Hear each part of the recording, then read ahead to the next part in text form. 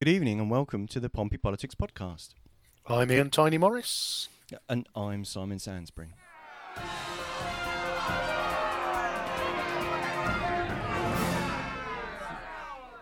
Well, we're back on our home turf tonight, aren't we, Simon? Back in the wonderful borough of Cosham. Is it a borough? Ward? No, it's a. I'm never really. It's a. Let's go for ward because it's not a borough. It's not on its. Don't start a separatism movement just because we're on the mainland. Don't start with that shenanigans. Well, not in the main. We can't have border control at Hilsey Lines. Well, is that the old misspelling, isn't it, of the Portsmouth Independence Party? If you misspell it right, it can. What have they ever done for us? But anyway, before we go down this Pythonist road, you've been out and about this week and at a local meeting in Cosham, and we're lucky enough to have one of the sitting Cosham councillors, Councillor Lee Mason, joining us this evening. Welcome, Lee. Good evening. Pleased to be here again. Second time, so I can't have done too badly last time for you to get me back. No, yep. Absolutely. We love a returning guest. There's a league table. I think if you're on 5 times, we probably should get you a mug, but we haven't commissioned those yet. So that's something for us to look at. Yeah, that's part of the 2023 plan to start the Pompey Politics podcast merchandising. But I look forward to the upgrade on the mug then. Absolutely. So Simon, what you've been out and about? Talk us through what's occurred. Yeah, sorry, you make that sound like I've just been wandering around the streets of Cosham. Yes, Wednesday, a chilly evening, but a well attended evening at the local church hall. Was a residents' meeting with the local police team.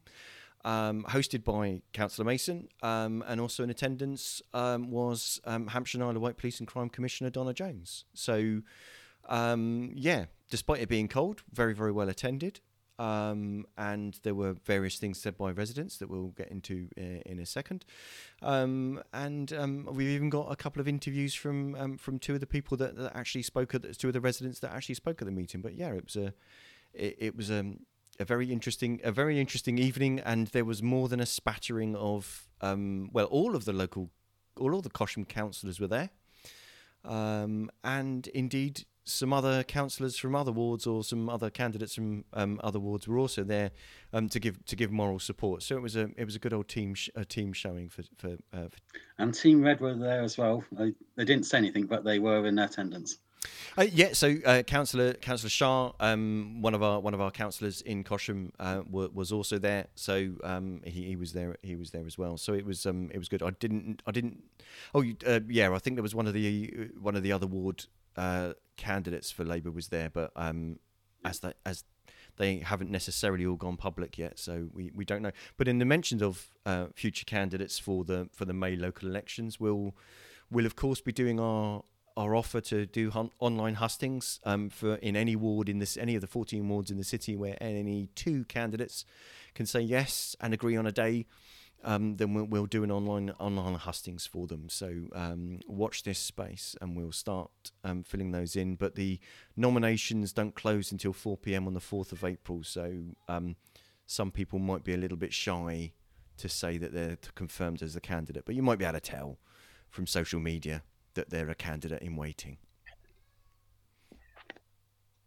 So watch this space. But yes, so shall we hear from 2 of the residents that we had there, Ian? Should we kick off with them? Yeah, it might be worth us just taking question 1 first, playing those 2, just looking at the way they form. So just the background as to why the meeting happened. Yeah, sure, no worries. That's fine. So Lee, what was, as we've said, I was there. What was it that prompted the meeting on Wednesday? What's behind it? Back in November and December, I did notice there was a few posts up in the Post 6 Facebook groups and the Cosham Matters Facebook groups, and people were complaining about different problems they've had. And also, while I'm out knocking on doors, speaking to people, we had a lot of people saying they're concerned they've either seen someone try on door handles or they've had this happen to a friend, and it was a reoccurring theme. So whilst I was passing it up to Donna, she actually loves to meet people, likes to get out there. That's part of her way she operates, is she's very good in person. So I approached her and emailed her, asked her if she would be willing to come and do a residents' meeting so we could put it direct. I booked the church hall. I printed off the letters and trudged around delivering them. There's just opportunity to get people involved so they can put their concerns straight to the police and straight to Donna. And she does it all across the county with lots of different councillors to ask her to. So it's just opportunity to actually raise it direct. Yeah, I mean, it certainly.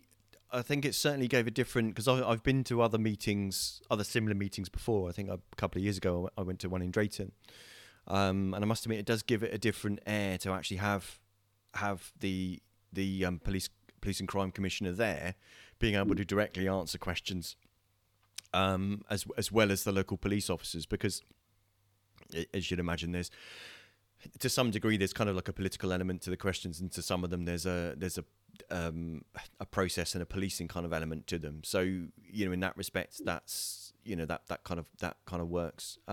So yeah, it was certainly good having her there, and certainly worthwhile. So yeah, so good to hear that. Obviously, those voices have kind of prompted some sort of prompted that action. So two of those voices were two of the people that spoke, were local residents Martin and local resident Brian, both of whom shared their stories they shared them in the meeting, but we've interviewed them afterwards and cut together basically what they've said so that our listeners can hear them. So we're going to play them now and kind of hear it in there so that people can hear it in their own words.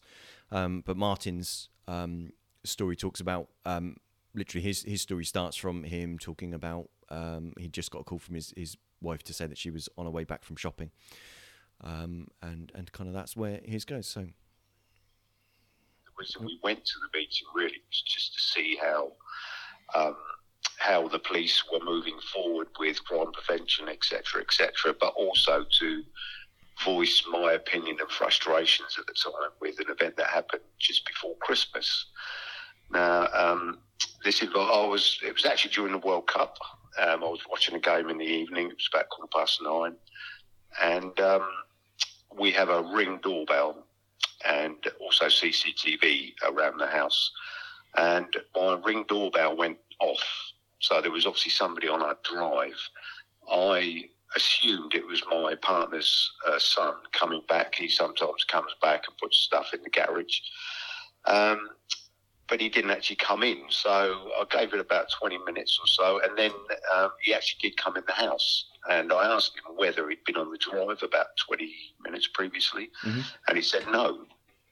So I then went on and checked the history on the Ring doorbell, and there was a lad came onto our drive, large coat, hood, balaclava, you could only see his eyes. And he was shining a torch into my partner's car on the drive. So I took a snapshot of the image of his face. I then checked the CCTV on the house and recorded the video when there was two lads walked past the house. They were looking into cars with torches, and one of them came back and then came onto the drive. So my partner, she was quite obviously very concerned and a bit edgy. She said, well, we need to let the police know. And I said, well, there's not much point in ringing 999 because there's been no crime committed. So I rang the 101 service that the police had. And I got an automated message informing me that they had a large volume of calls at the moment. You could either wait on the line or you could email Hampshire Constabulary. So I thought, okay. So I came off and I emailed, I went onto the Hampshire Constabulary website, lodged a report that there was a crime I thought could be happening later on. It was to me. I uploaded the video clip and the screenshot and, sent that off to them, expecting, naively, an immediate reply. It was an automated reply which informed me that thanks for your inquiry and we aim to deal with your case within 2 working days, which surprised me quite a lot. I was quite annoyed that, in order to report a crime, you have to wait up to 2 days for some sort of response. So the following day, I got a response from the police officer. She phoned me up, acknowledged what I'd sent to them on the email, and then informed me that my neighbour across the road had his car stolen that night. I went to the guy next door, just let him know that I'd called the police, I sent images, etc., which he was pleased about. And I then asked him, how did they steal your car? And he said, well, they actually broke into my house and took my car keys, and then obviously got in the car and drove away. So, when you sit there at these meetings and they give you the latest crime figures and how well they're doing, and these new apps that they've got, and etc., there was no real process of how they were going to actually prevent crime.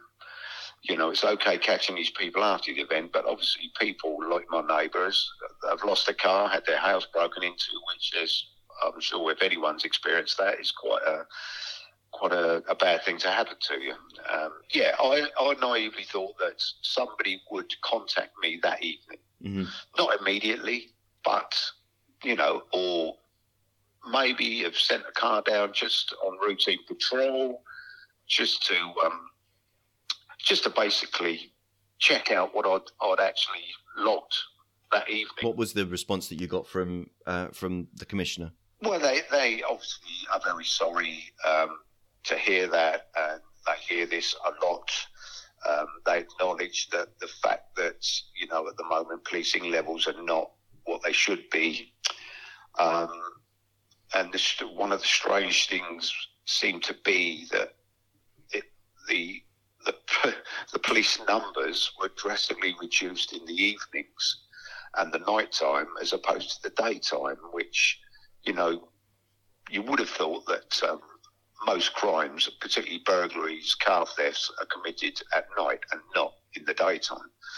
So, I found that a little bit odd that their priority for more for daytime rather than evenings and into the night. So, but we all know about funding, police funding, shortage of officers, etc. But I think the actual experiences that any resident has on a daily or weekly basis is particularly sort of car theft, burglaries, that sort of thing, are fairly low priority to the police at the moment. If we have a similar meeting in a year's time, it'll be interesting to see whether things have improved in that respect, in how crime prevention is actually working rather than, the arresting of people after the event, after they committed the crime. How the particular councillors deal with this aspect of crime prevention, etc., and policing would very much influence how I voted in the local elections, for sure. I can see out into the driveway, the hard stand where my wife would park, and there was already some headlights on there. They were facing the wrong way. So I did ask him what he was doing parked on my hard stand, and he said, I'm delivering food next door. I said, well, then you need to leave mine. I said, my wife is due home any minute, and this is where she parks. So first of all, he said, well, I'm just delivering food. I said, no, you need to go now. The way he was parked at an angle that wasn't right to go straight out of the entrance to the drive, he still tried it. But what he did was he drove up onto my borders, through some of my shrubs, and tried to get out. Well, unfortunately, if people know what we call the Highbury walls, on the piers, there's like a four-sided pyramid capping stone, and he caught that with the side of his car, which actually ripped or put a dent through his wing, his passenger door, and the door behind it. But doing so, he pulled half of my wall down onto the pavement. He stopped where he was. I went round and I stood in front of the car, and I said, you need to give me some details. He didn't want to. He said, it was an accident. I said that, doesn't matter being an accident. I've now got damaged property. And he was very reluctant to give me anything at all. I stood in front of the car so he wouldn't drive off. And I said, well, if you don't give me your insurance details and your name and address, then I'm going to call the police. In the meantime, my wife had arrived home. She wasn't very happy. She couldn't get onto the drive anyway, and half the wall was lying on the pavement. So she did speak to next door to try and see if there was who they were, because he wouldn't even give me who he was working for at that time. And they said he's a Deliveroo driver. So I went back to him and I said, you need to give me some details. And he said, no, I'm not. He said, I've got to go to work. And in the end, I said, again, if you don't give me these details, I will call the police. My wife had already spoke to 999 and she said, this is not an emergency, but I need some advice. And they told her that someone would come out to talk to us. And while she was talking to him, she said, well, what about the wall on the pavement? And they said, you would have to get in contact with Colas to come and remove it, because it was dangerous to leave it lying on the pavement. But they said there will probably be a charge for that. In the end, he just said to me, F you and F the police. I'm going to work. And he got in the car and he drove off. Obviously, I had to step out of the way. We did speak to the police again. All they wanted to know was, had I grabbed hold of him, attacked him or anything like that? And my wife said no. They said, well, that's good, because if he had, we would have been there to arrest your husband. They did say they was going to send somebody round. We waited most of the evening, nothing. Nobody came. We phoned up again and they said, you need to report all this online. So we sat and we done it online and sent off a response. We had to wait a couple of days to get a response, and that response was, sorry, but we don't consider this to be within our criteria. We will not be acting on this, or words to that effect. The frustrating part about it was that they were not interested. They was absolutely not interested. They didn't want the pictures. We told them we had them. They did take the registration. I was lucky. I had my son and his friends to put the wall back. But, we've got neighbours along here that don't have sons or daughters, Mm-hmm. They're elderly people. How would they have dealt with it? The police are there to help us and basically protect us, and we never got either. What was the response that you got from the hosts of the meeting? They said that should have never have happened. Basically somebody should have come around. A crime was committed, and they couldn't understand why the response we got from whoever was on the other end of the phone that evening. But she said, okay, we will still look into this. And but she said, it won't happen today. It will happen sometime next week. It's taken something like one of these meetings to highlight what is not happening, for the public. It's wrong, really, because if the public can't rely on the police to do their job, who do they rely on? Are we moving towards people taking the law into their own hands? It'd be terrible if that happens. We need the police to be there for us, and we pay our council taxes and everything else, and we don't ask for much, It's not as if we're phoning the police every 5 minutes because of some silly disturbance. But when we really need them, they were not there for us. So, yeah, quick thank you to Martin and Brian for telling their story. So Lee, when you listen to Martin and Brian's story, so what are your thoughts, and how as a local councillor and other political activists, how can you influence policing within the local community? Things do go wrong. I don't think anyone could try and say those were premier cases of policing, but that's why it's important there was a conduit to raise it. Is the older adage, who polices the police? The person who polices the police is a police and crime commissioner. So whilst a few years back I wasn't keen on the idea, and it's like, why are they getting politicians involved in it? Now I've seen how it's been done. It's someone there to actually direct it to be following what the public set it resolved around where there are problems, and to independently look at what has gone wrong. And the people that police the police, this policer, is the police and crime panel, which from Portsmouth, it's Councillor Vasackley, there's independent members, but each borough or city in Hampshire sends a representative, and then they check to make sure the police and crime commissioners doing the right job. So there is the policing level there. I know myself, I've had it before. Someone had their mobile phone stolen in the Morrisons at the end of the Highbury's, and they had CCTV of it happening. They phoned up towards the police. The police were very dismissive. Oh, it's not something we deal with. I was straight on, forwarded it onto Donna, and she was livid, chased up saying, no, this is something we deal with. And she was straight on it. But things do go wrong, and that's where it's good that you have someone stepping in. And she is trying to make a difference. She's got her 600th new police officer since she took over starting this month. She, with the budget process she's gone through and the precept increase, that's an extra 50. She's trying to do it. And we did mention about the levels of policing during the day. That was raised from another question about community team. You have community policing during the day. They're going out visiting schools and meeting people. They're taking in evidence. It's rapid response that cover a wider area. And then police cars in the evenings, it's a different type of policing.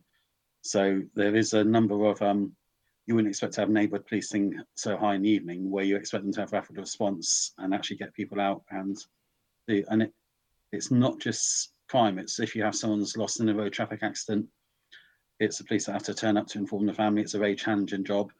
They have to deal with various problems. And we know this year we've had loss of life from the police where they have been taking part in trying to protect the public at road traffic accidents. So I can't say it's been excellent how those two cases were dealt with, but what I do think is good is that they were able to pass it on to the police and crime commissioner, and it is going to be investigated, and hopefully other people won't have to go through the same thing again.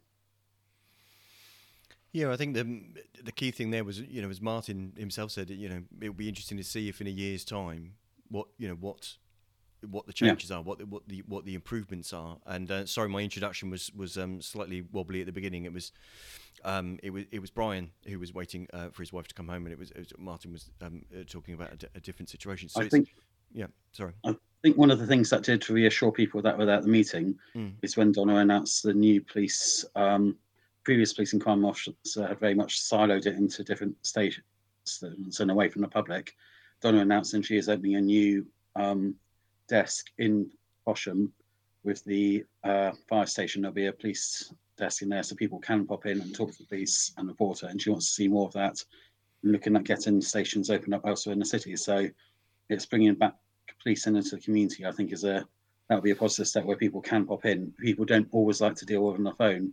Like I know with myself and I said, well, can't we do it in person rather than over the internet? And it's like, people do like to have that face-to-face thing, and they can go in and talk about it. So I think Donna's recognised that, taken it up from speaking to people, and is actually introducing it. So I'm pleased. That's one positive we definitely will have in a year's time. Okay, well, we look forward to how that plans out and to seeing that come into effect. Was there anything else you wanted to say on that one, Ian, or should we move on to the? No, I guess the only other question for me is for those that weren't at the meeting, Lee, were those questions kind of a fair indication of the kind of issues that people were raising? Obviously, Simon and I are both local, and there seems to have been a lot of attempted car crime. What would possibly be considered to be sort of nuisance crime, but has quite a large impact on how safe people feel in their homes. Yeah, it's the perception of crime as much as anything can be debilitating. It's one of the interesting things I took away from the meeting. 48% of the vehicle crime was done through opportunism, where people had left their cars open. They've try and handles where people have shut the cars at slower. You do get, I think it was 11% was one where they smashed a window, 15% where they forced it. But 48% was where they'd literally left the car door open. Someone's come along opportunistic and tried it. So it's all things we can try and do to improve it and make a difference. Yeah, and I guess that kind of speaks a bit to Martin's point, wasn't it? Was that seemed to be the area being cased out for the opportunity to come and see, okay, where are the weak spots? What's worth revisiting? And I guess the $64 million question is, what can be done to make advantage of that bit of intelligence from residents like Martin to mean that actually when, and I'm going to use when the bad guys come back, that they get stopped. I guess that's the thing. So it'll be interesting to see what develops to that. But I think it's an interesting point that even in this day and age when lots of public facing roles in like the service industry are all, they're all remote, or they're being dealt with by apps or things like that, or you can email things in. What seemed to be quite a theme in the concerns that residents were raising was that works in some situations, and even in policing that works in some situations, but in others there's almost like this kind of middle spot where the piece of information is time sensitive, but it isn't. The resident was already kind of grading it themselves and saying this isn't kind of like a 999 thing. This isn't I need someone right now, but this is. So that's, I guess that's kind of the area to work in. But like you say, an in-person desk will also help with people that either would much prefer to speak to someone in person, or for those sorts, because there are lots of things that don't work well on email, that you can't have a conversation that way. You need to speak to someone. And it is something else that Donna raised in the meeting was that during lockdown, she was taking on a lot of the staff who had previously worked for the travel industry, the cruise companies in Southampton, and it was able to bring them forward, get them into the call centre, so they've got more time to talk to people. They can be more compassionate. It's not just the robot. They can actually deal with people in a better way. So it's improving the public relations. But the open desk, I think, will be a huge thing. A lot of people feel happier, to speak to someone in person. They can see the face, read the reactions. And so I think it's a very good thing that she's listened to the public. She cares about what the public think and how to improve it. And she is actually out there trying to make a difference. Yeah, and I think it was very positive that, I think, generally all the feedback that I've seen, online and on the local forums, I think we're very appreciative of the meeting, and the fact that as you say, sometimes, Lee, there's an element of, if you press the email, you press send on the email, you don't know whether it's going into the ether. But I think residents genuinely felt heard by Wednesday's meeting. Yeah. The gauntlet is raised to make the difference, and that's the thing. So yeah, but it'd be good to see. But it's good to see that there's listening, from yourself and from Donna, to kind of make that difference. So I don't know if we've kind of. Sorry. I think. I was just if we're moving on to the next question about what have I done to sort out police, improve crime. Yeah. Well, I didn't know whether Ian was interrupting me, whether there's something I'd missed, but I was going to kind of segue that into, okay, so how will residents be assured that the community is going to be safer? And I know we've probably touched on it in the responses that we've just had, but if there's more you want to expand on, then please do. We do listen to residents. We do take on board what they said. So one of the schemes that we worked on last year, we went out and interviewed people.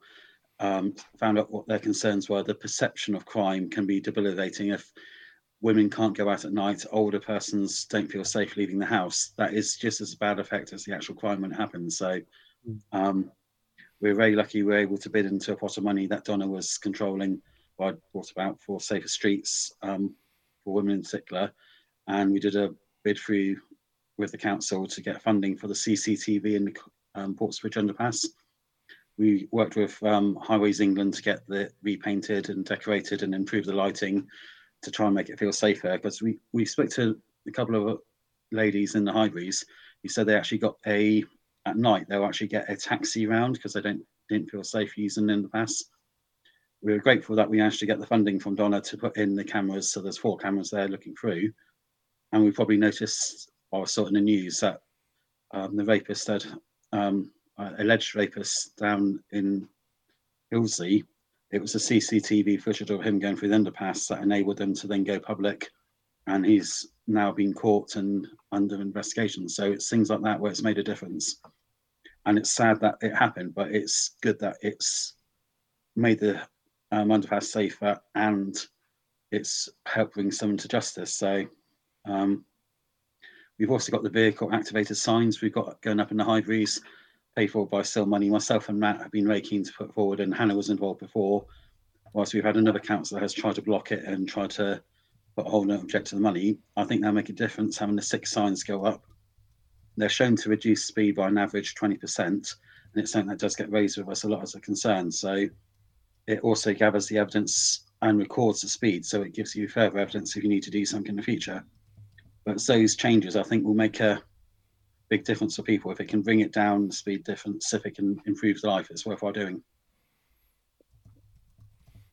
Okay, thank you. So there's something there to moving forward. Ian? Yeah, I guess I find that it is that. Do you feel like, and again, slightly, the old-fashioned neighbourhood watch, has the sort of social media element kind of overtaken that, or do you think there's still a place for that looking out for each other from the local community? I think people do look out for each other in the community. Things have moved on. We've got new technologies. It's not the old system where you can remember back on The Good Life, to the sitcom where you'd have someone there organising it. I think we all can take part, and it might be 5 minutes where you look out and check on your neighbour, notice if their milk's been taken in or not, bits and pieces. But it's also like we do track down, and as mentioned earlier about the PO6 Highbury's Facebook group, people are always posting up there. They're posting when they've got stuff they're giving away, but they also post if they've seen something happening, and something that Donna had actually raised at the meeting is there's alerts process. I've got it on my Facebook page, a link to it, but you can sign up for Hampshire Constabulary with the alerts, and if there's a series or spate of attempted crimes in an area, they will message through to you and let you know. So it's a bit like you were saying about people should be told. It's trying to work towards that. It's in its infancy, but I think it's worthwhile trying to use it and go forward. Again, it all sounds very positive, and it's that element of, again, I think, one thing that sort of struck me within the story, the first story that was told, was the fact that, the person had taken what we would probably describe as the reasonable precaution of having the Ring doorbell, having CCTV, captured the images, and I think that's, I think that's possibly why they were so disappointed in terms of that lack of response, because, as a homeowner, there are, there's only a limited and proportionate amount of things that you can do. And it was touched on in the second story, wasn't it, that if the homeowner would have intervened, the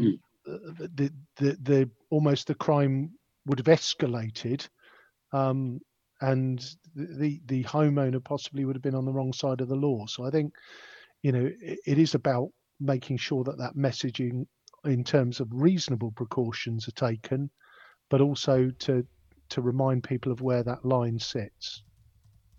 Again, it's a perception. When things go wrong, it's dreadful, and the system is only as good as its weakest link. But the vast number of cases where it has worked, things have gone according to plan, the police have done the correct job. You don't you don't get people crying about those. It's a bit like in a restaurant, they can serve 99 meals perfectly. No one's going to go to the effort of going online and writing a review saying how wonderful they are. They get one meal wrong, that person will be the one that goes online to raise the concerns and give them the poor review. So whilst we do want it to be perfect every time, we do have to bear in mind they are working towards it, and it's taking the feedback and how they can improve it is key. Well, I think that's very truly, isn't it, the indicative, particularly on social media and even in the mainstream media now, bad news sells much better than good news. Yes. It does. We're getting a couple of comments there. We had one comment that sharing a story about how they were assaulted on a bus, and although there would have been CCTV, it didn't really kind of go that far with, rather than proactively the police actually chasing it. So it's kind of a similar story to the ones that we've kind of already talked about. So although they weren't necessarily massively, badly hurt, it still has a profound effect on your daily life. And I could see Councillor Rob New has also put in about things being better with people looking after each other, with using some of the technology that we have got, things like WhatsApp groups as well as Facebook, and enabling communities to help each other out, as well as all the negative things that we're familiar with on social media. There are things like that, but people do want to feel safe in their homes and their community, and feel that they get the appropriate response when there is a crime, and there's a response to deal with the crimes, because our homes are our sanctuaries, and perception is everything. And it's quite right. You said it's not just actually about the actual crime, it's actually the fear of it, isn't it? So yeah, that can be more debilitating. The actual reality is, if you can't live your life because of the fear of it, that is equally bad. Yeah. For those of us watching the live stream, do excuse Ian's cat that is deciding to trying to hog the shot. Yeah, Enid Blyton is never shy at getting herself into shot. It's so there we have it. So Lee, obviously, we appreciate you coming on, and we're never one to miss an opportunity. So we're just going to change a little bit of tack now away from the crime meeting, and ask you a couple of questions around some of those pertinent issues in Cosham that are floating around at the moment. And it's been well publicised that probably one of the largest GP surgeries will be closing in Cosham, and their patients will be shared out amongst some of the different surgeries. And that letter came through this week with 4 options on there. A Drayton Group, one that had an outpost in Cosham, but 2 were a bit further afield in sort of Copner and Baffins and down in town. As a local councillor, how concerned are you that people are going to struggle to access a GP, even if they can get through on the phone? It's something that we have been keeping an eye on. Penny has been great leading on this. I've had several meetings with her and NHS Health Watch. She's been having meetings with Secretary of State. It's been really high on our horizon. It was very much out of the blue. We were looking forward to having a new Highclere surgery that was going to be operated by North Harbour on the Spur Road roundabout next to the new fire station. It was all progressing towards that, and it was a very healthy surgery. Due to personal problems for some of the doctors involved, which I don't think will be fair to go into, it has very sadly come to a rapid end, with only 2 doctors being able to continue on process. It wasn't feasible.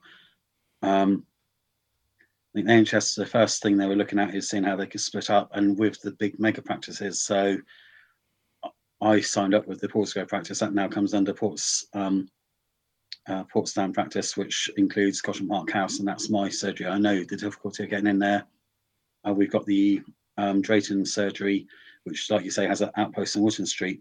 Something that Penny has really been pushing firm for is with the she's got the funding for the Highclere project to still go ahead, and that's trying to be expedited to see if it can get done within 12 months.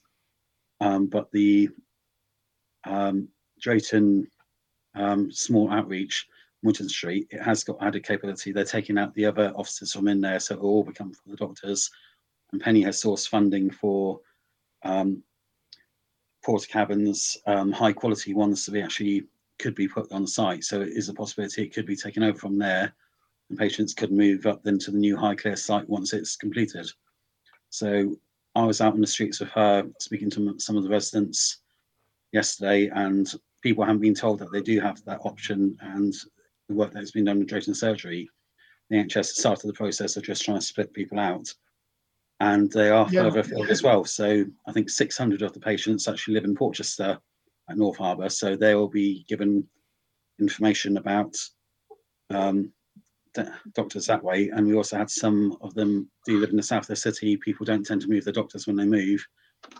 I think there's even some up in Petersfield where they'd obviously sign up the doctor and either working or living away. So some have taken advantage of the doctor surgeries down in Baffins, but I think a lot of people need to know there are facilities of options that could go forward. And it's great that Penny has been proactive, and she's been in meeting the surgery staff. She's been really chasing on this, and I've been pleased to be able to help her with it.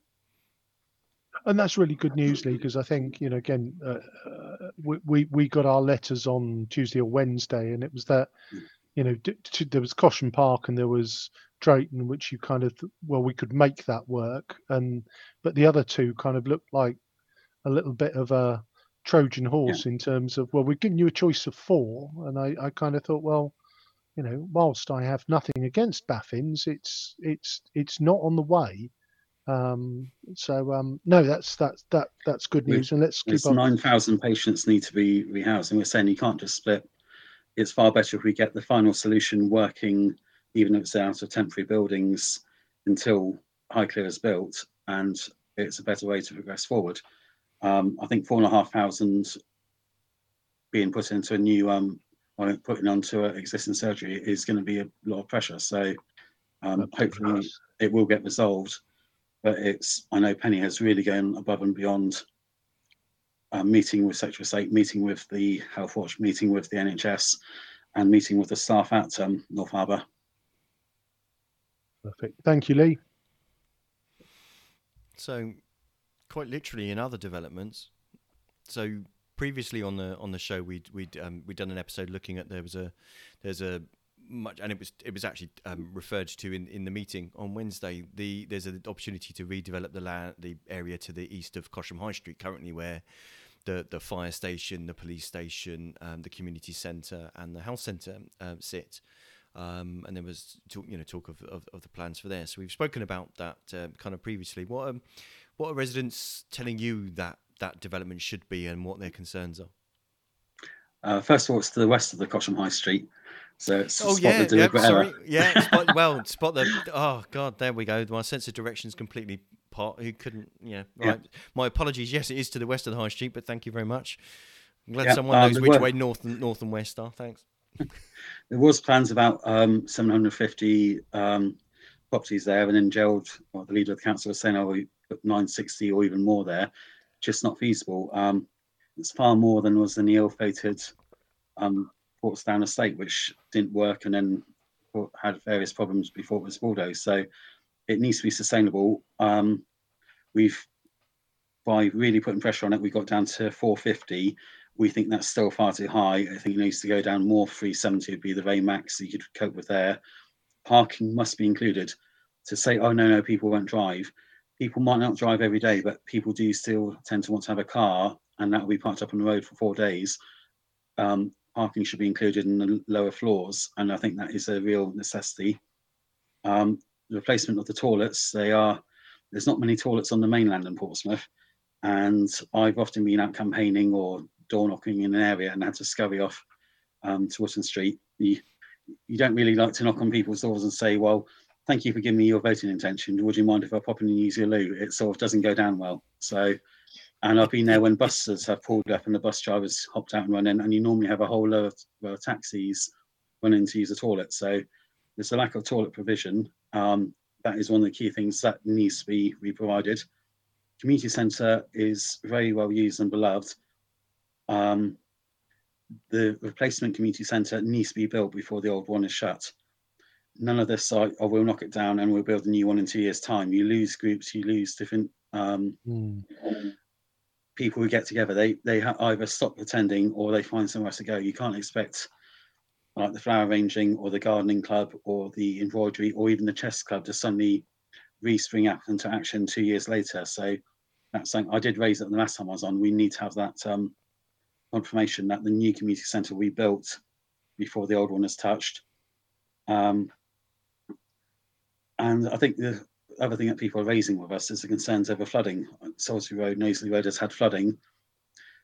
The whole area there, right across up until North Harbour, up the hill, all comes under the same drains that then head out, and it's putting the pressure on there.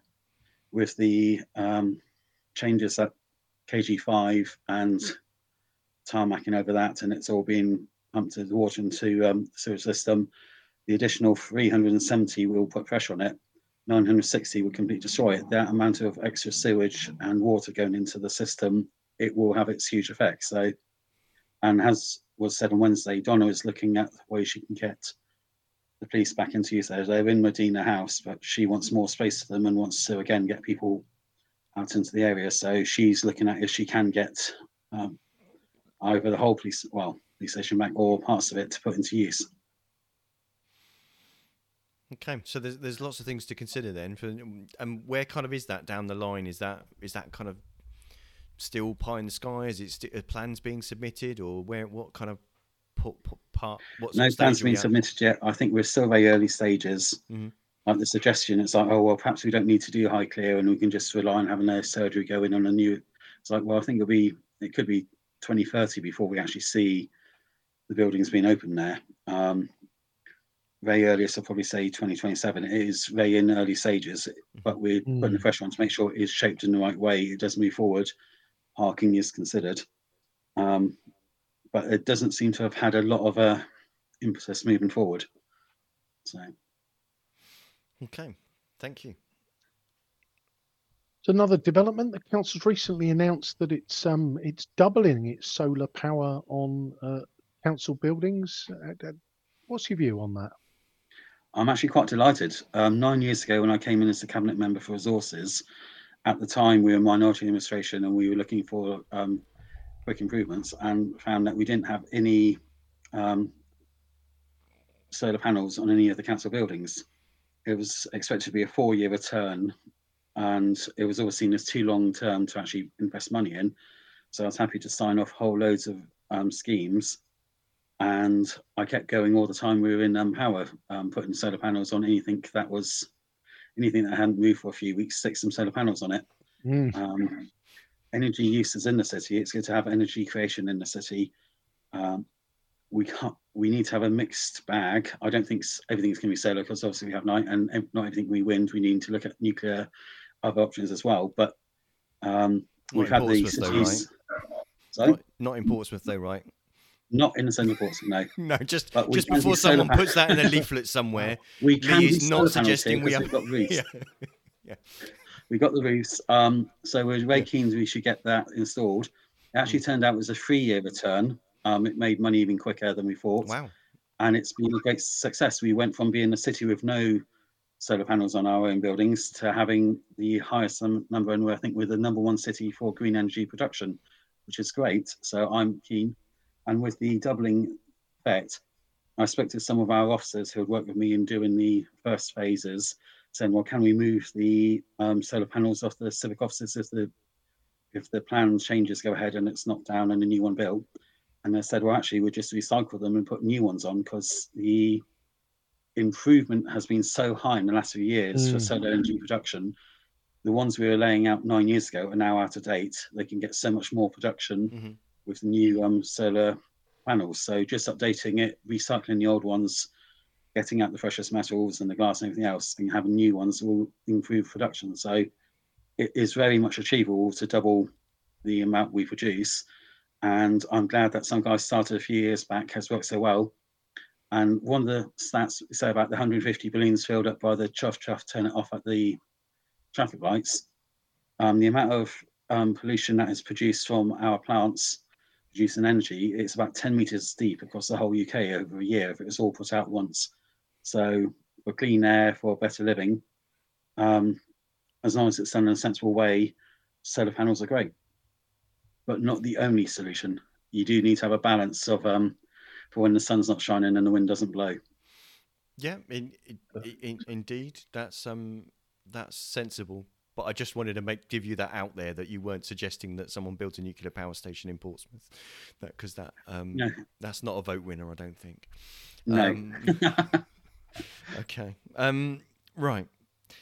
So with and one of the places that that the solar panels are going to go is the car park at council-owned Lakeside, but as an office complex, they're discovering that many office-based businesses are discovering the work from home or hybrid model. And what does that say about the future for sites like the council-owned Lakeside? It's it's great putting solar panels over the carports in the car park or whatever, etc. But what about the future of those sites themselves? What have you got to say about those? Whilst the use there did drop during the lockdown, it's actually gone up. We've had more tenancy going in. We've had larger companies move into Lakeside and seeing its potential and their future. Working from home is great when you have an established team who all know each other. When you have new apprentices start or you have new people come on the team, they need to get to know each other. You do need to have your face-to-face meetings. I was saying earlier about having the police station. People do like to do things face-to-face.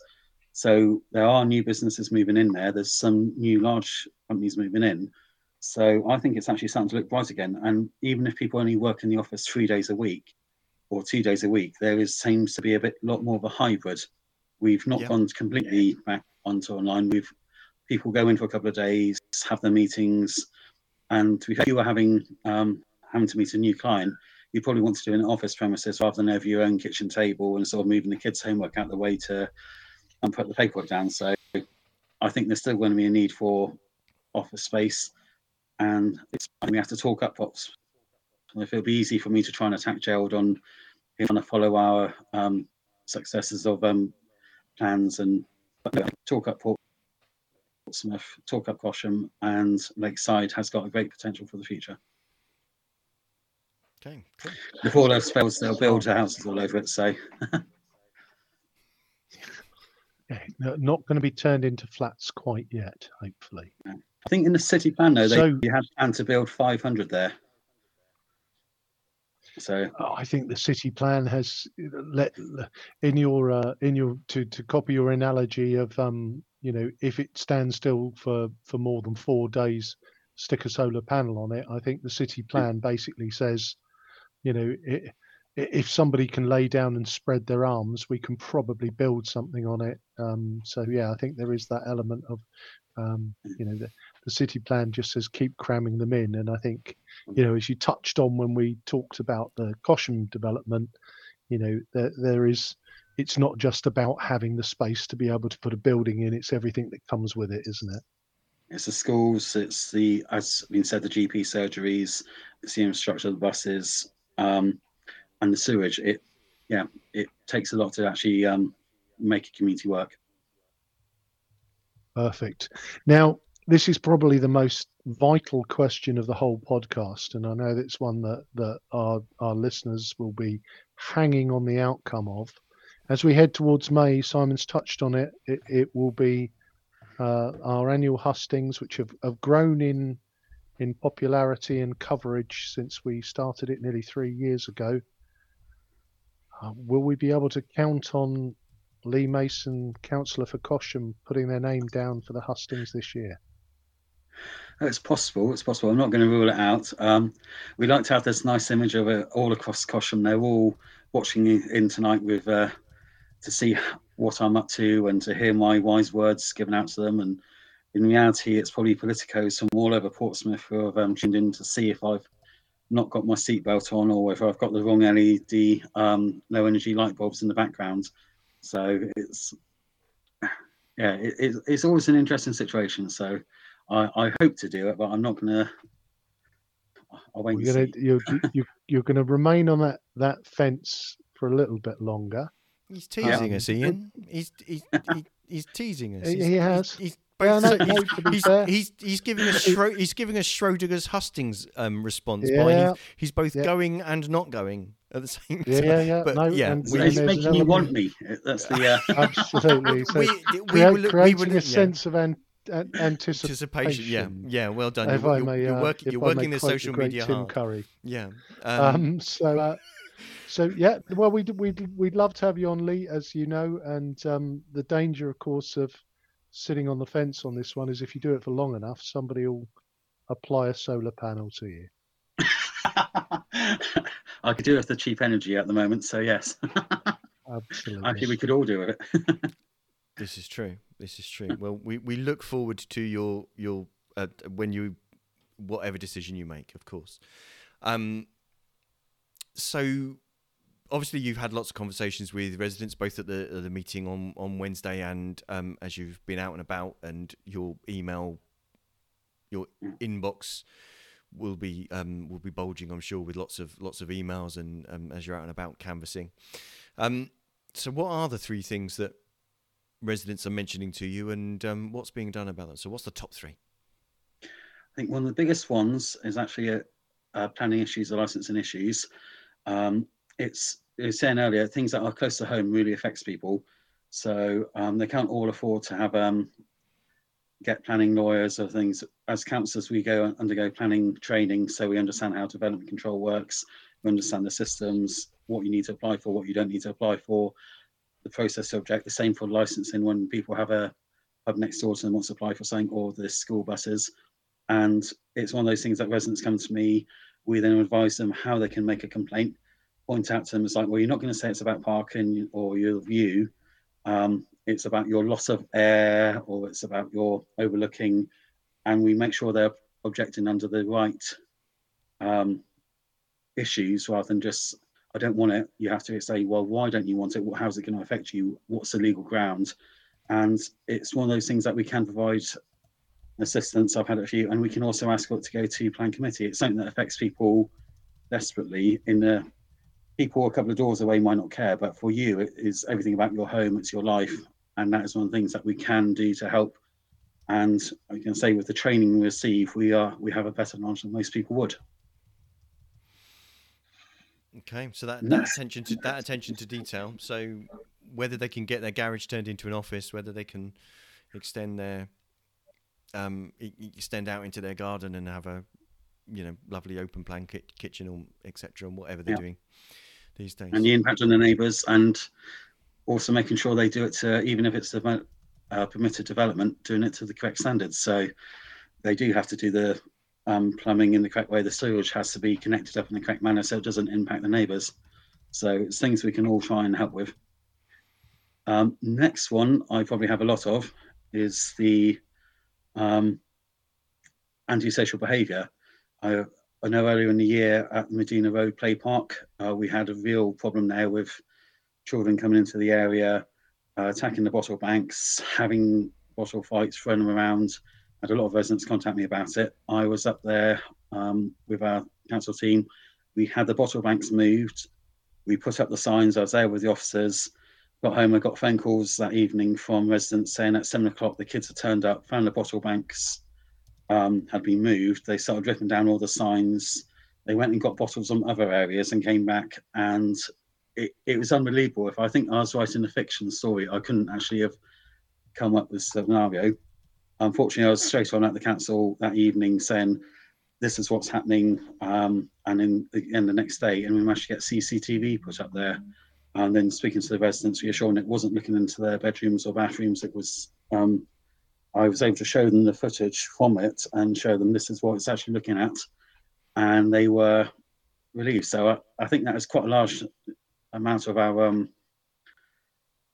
again, you don't get it when you don't get contact saying, oh, we've not had any problems in our road for a while, but if something does happen, you do hear about it. So I think that's one of the next biggest concerns. Okay. Cool. So, Ian, did you have anything to add on to that one? Oh yeah, sorry. I thought I'd lost count. And I thought I'm sure that was only two, but then your flow seemed to stop. So I thought I'm sure I only. Oh no! I thought I'd get you opportunity to come in and grill me on that if you wanted to, or like what. No, be a bit like the commercial advert during the our meeting the other night when the guys turned up talking about his cameras, but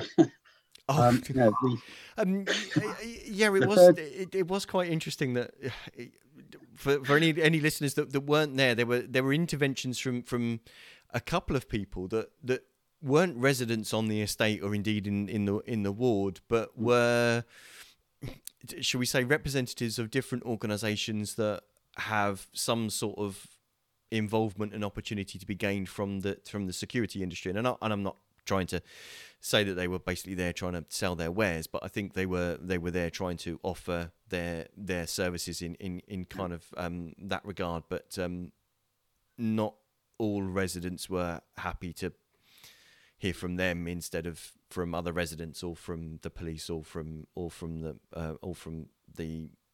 Police and Crime Commissioner or from yourself. So it had a kind of various. We should balance it out on the at the meeting. I think it was, at the end of the day, it's trying to control a crowd of people is I guess is always we have enough to deal with trying to deal with deal with podcast guests, especially in hustings, because they can get a bit feisty. But at the end of the day, it's worth listening to people. But there are some things that aren't really relevant to that meeting and need to be kind of taken outside of the meeting and dealt with differently. In modern business speak, people talk about that. Let's take that offline. But those weren't the words that Donna used. But yeah. Anyway, I think she handled it well. I think she did.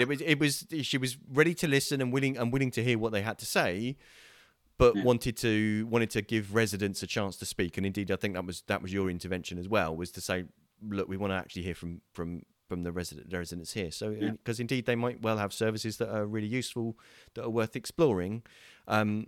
But nonetheless, so the third one, Lee. So bless you for giving me the chance to come back. Recently, with what's been happening with North Harbour and dentistry, and we've got the new dentist. Penny did do her dentistry conference earlier in the year, and we've had the government pay for extra, so equivalent of 7,000 patients worth of dentistry to Portsmouth. I think those are the two things. So North Harbour closing and a new dentist, that has been my biggest mailbag, and I can't bump someone up the list for getting into the dentist, but I'm able to sort of signpost them to the new dentist that's coming in at North Harbour near the Tesco's, and also talking to people about the different options going forward and what the NHS have told them. It's an opportunity for us to explain more. So that's been the recent one, and we've actually had it on the doorstep as well. We were out over the last few days, people raising to us about the doctors. I think normally it would probably be parking in third place. So, but the last couple of weeks it has been doctors and dentists. Well, if anything bumps parking out of the top three, then that is we live in interesting times indeed, Lee. So just in the interest of time, would like to thank you for hosting Wednesday's meeting. As I say, it was very well received by residents, and thank you for coming on. And we're going to hope that you tip off the fence and fall onto the side of coming onto the hustings in March or April. So, which would be grand.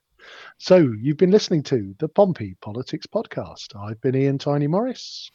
And our guest has been Councillor Lee Mason. And I've been Simon Sansbury. Do join us at 6:27 live on Facebook, YouTube next week, when we've got former Labour PPC for Portsmouth North, Rumal Khan, coming on the show to talk about his 20 years in Portsmouth politics. And then the week after, we'll be looking into the changes to voter requirements that require you to bring photo ID to the to your polling place in May. So that's worth keeping track of to make sure that you aren't turned away, frustrated, unable to vote in May. You will need photo ID.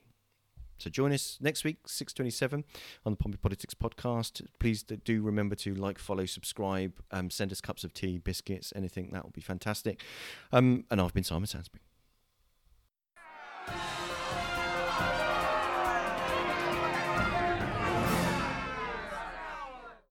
Thank you for listening to this episode of the Pompey Politics Podcast. If you want to make sure you get notifications about upcoming shows and get to know when we're live, we normally broadcast live 6:27 p.m. on a Sunday evening, then follow us on Facebook at Pompey Politics Podcast. You can also follow us on Twitter at Pompey Politics 1. Please, if you'd like to, feel free to leave a review wherever you listen to your podcasts, and you can even ask Alexa to play the podcast for you. Alexa, play the latest episode of the Pompey Politics Podcast. Getting Pompey Politics Podcast from Amazon Music. Alexa, the latest episode. Stop. See? It's easy.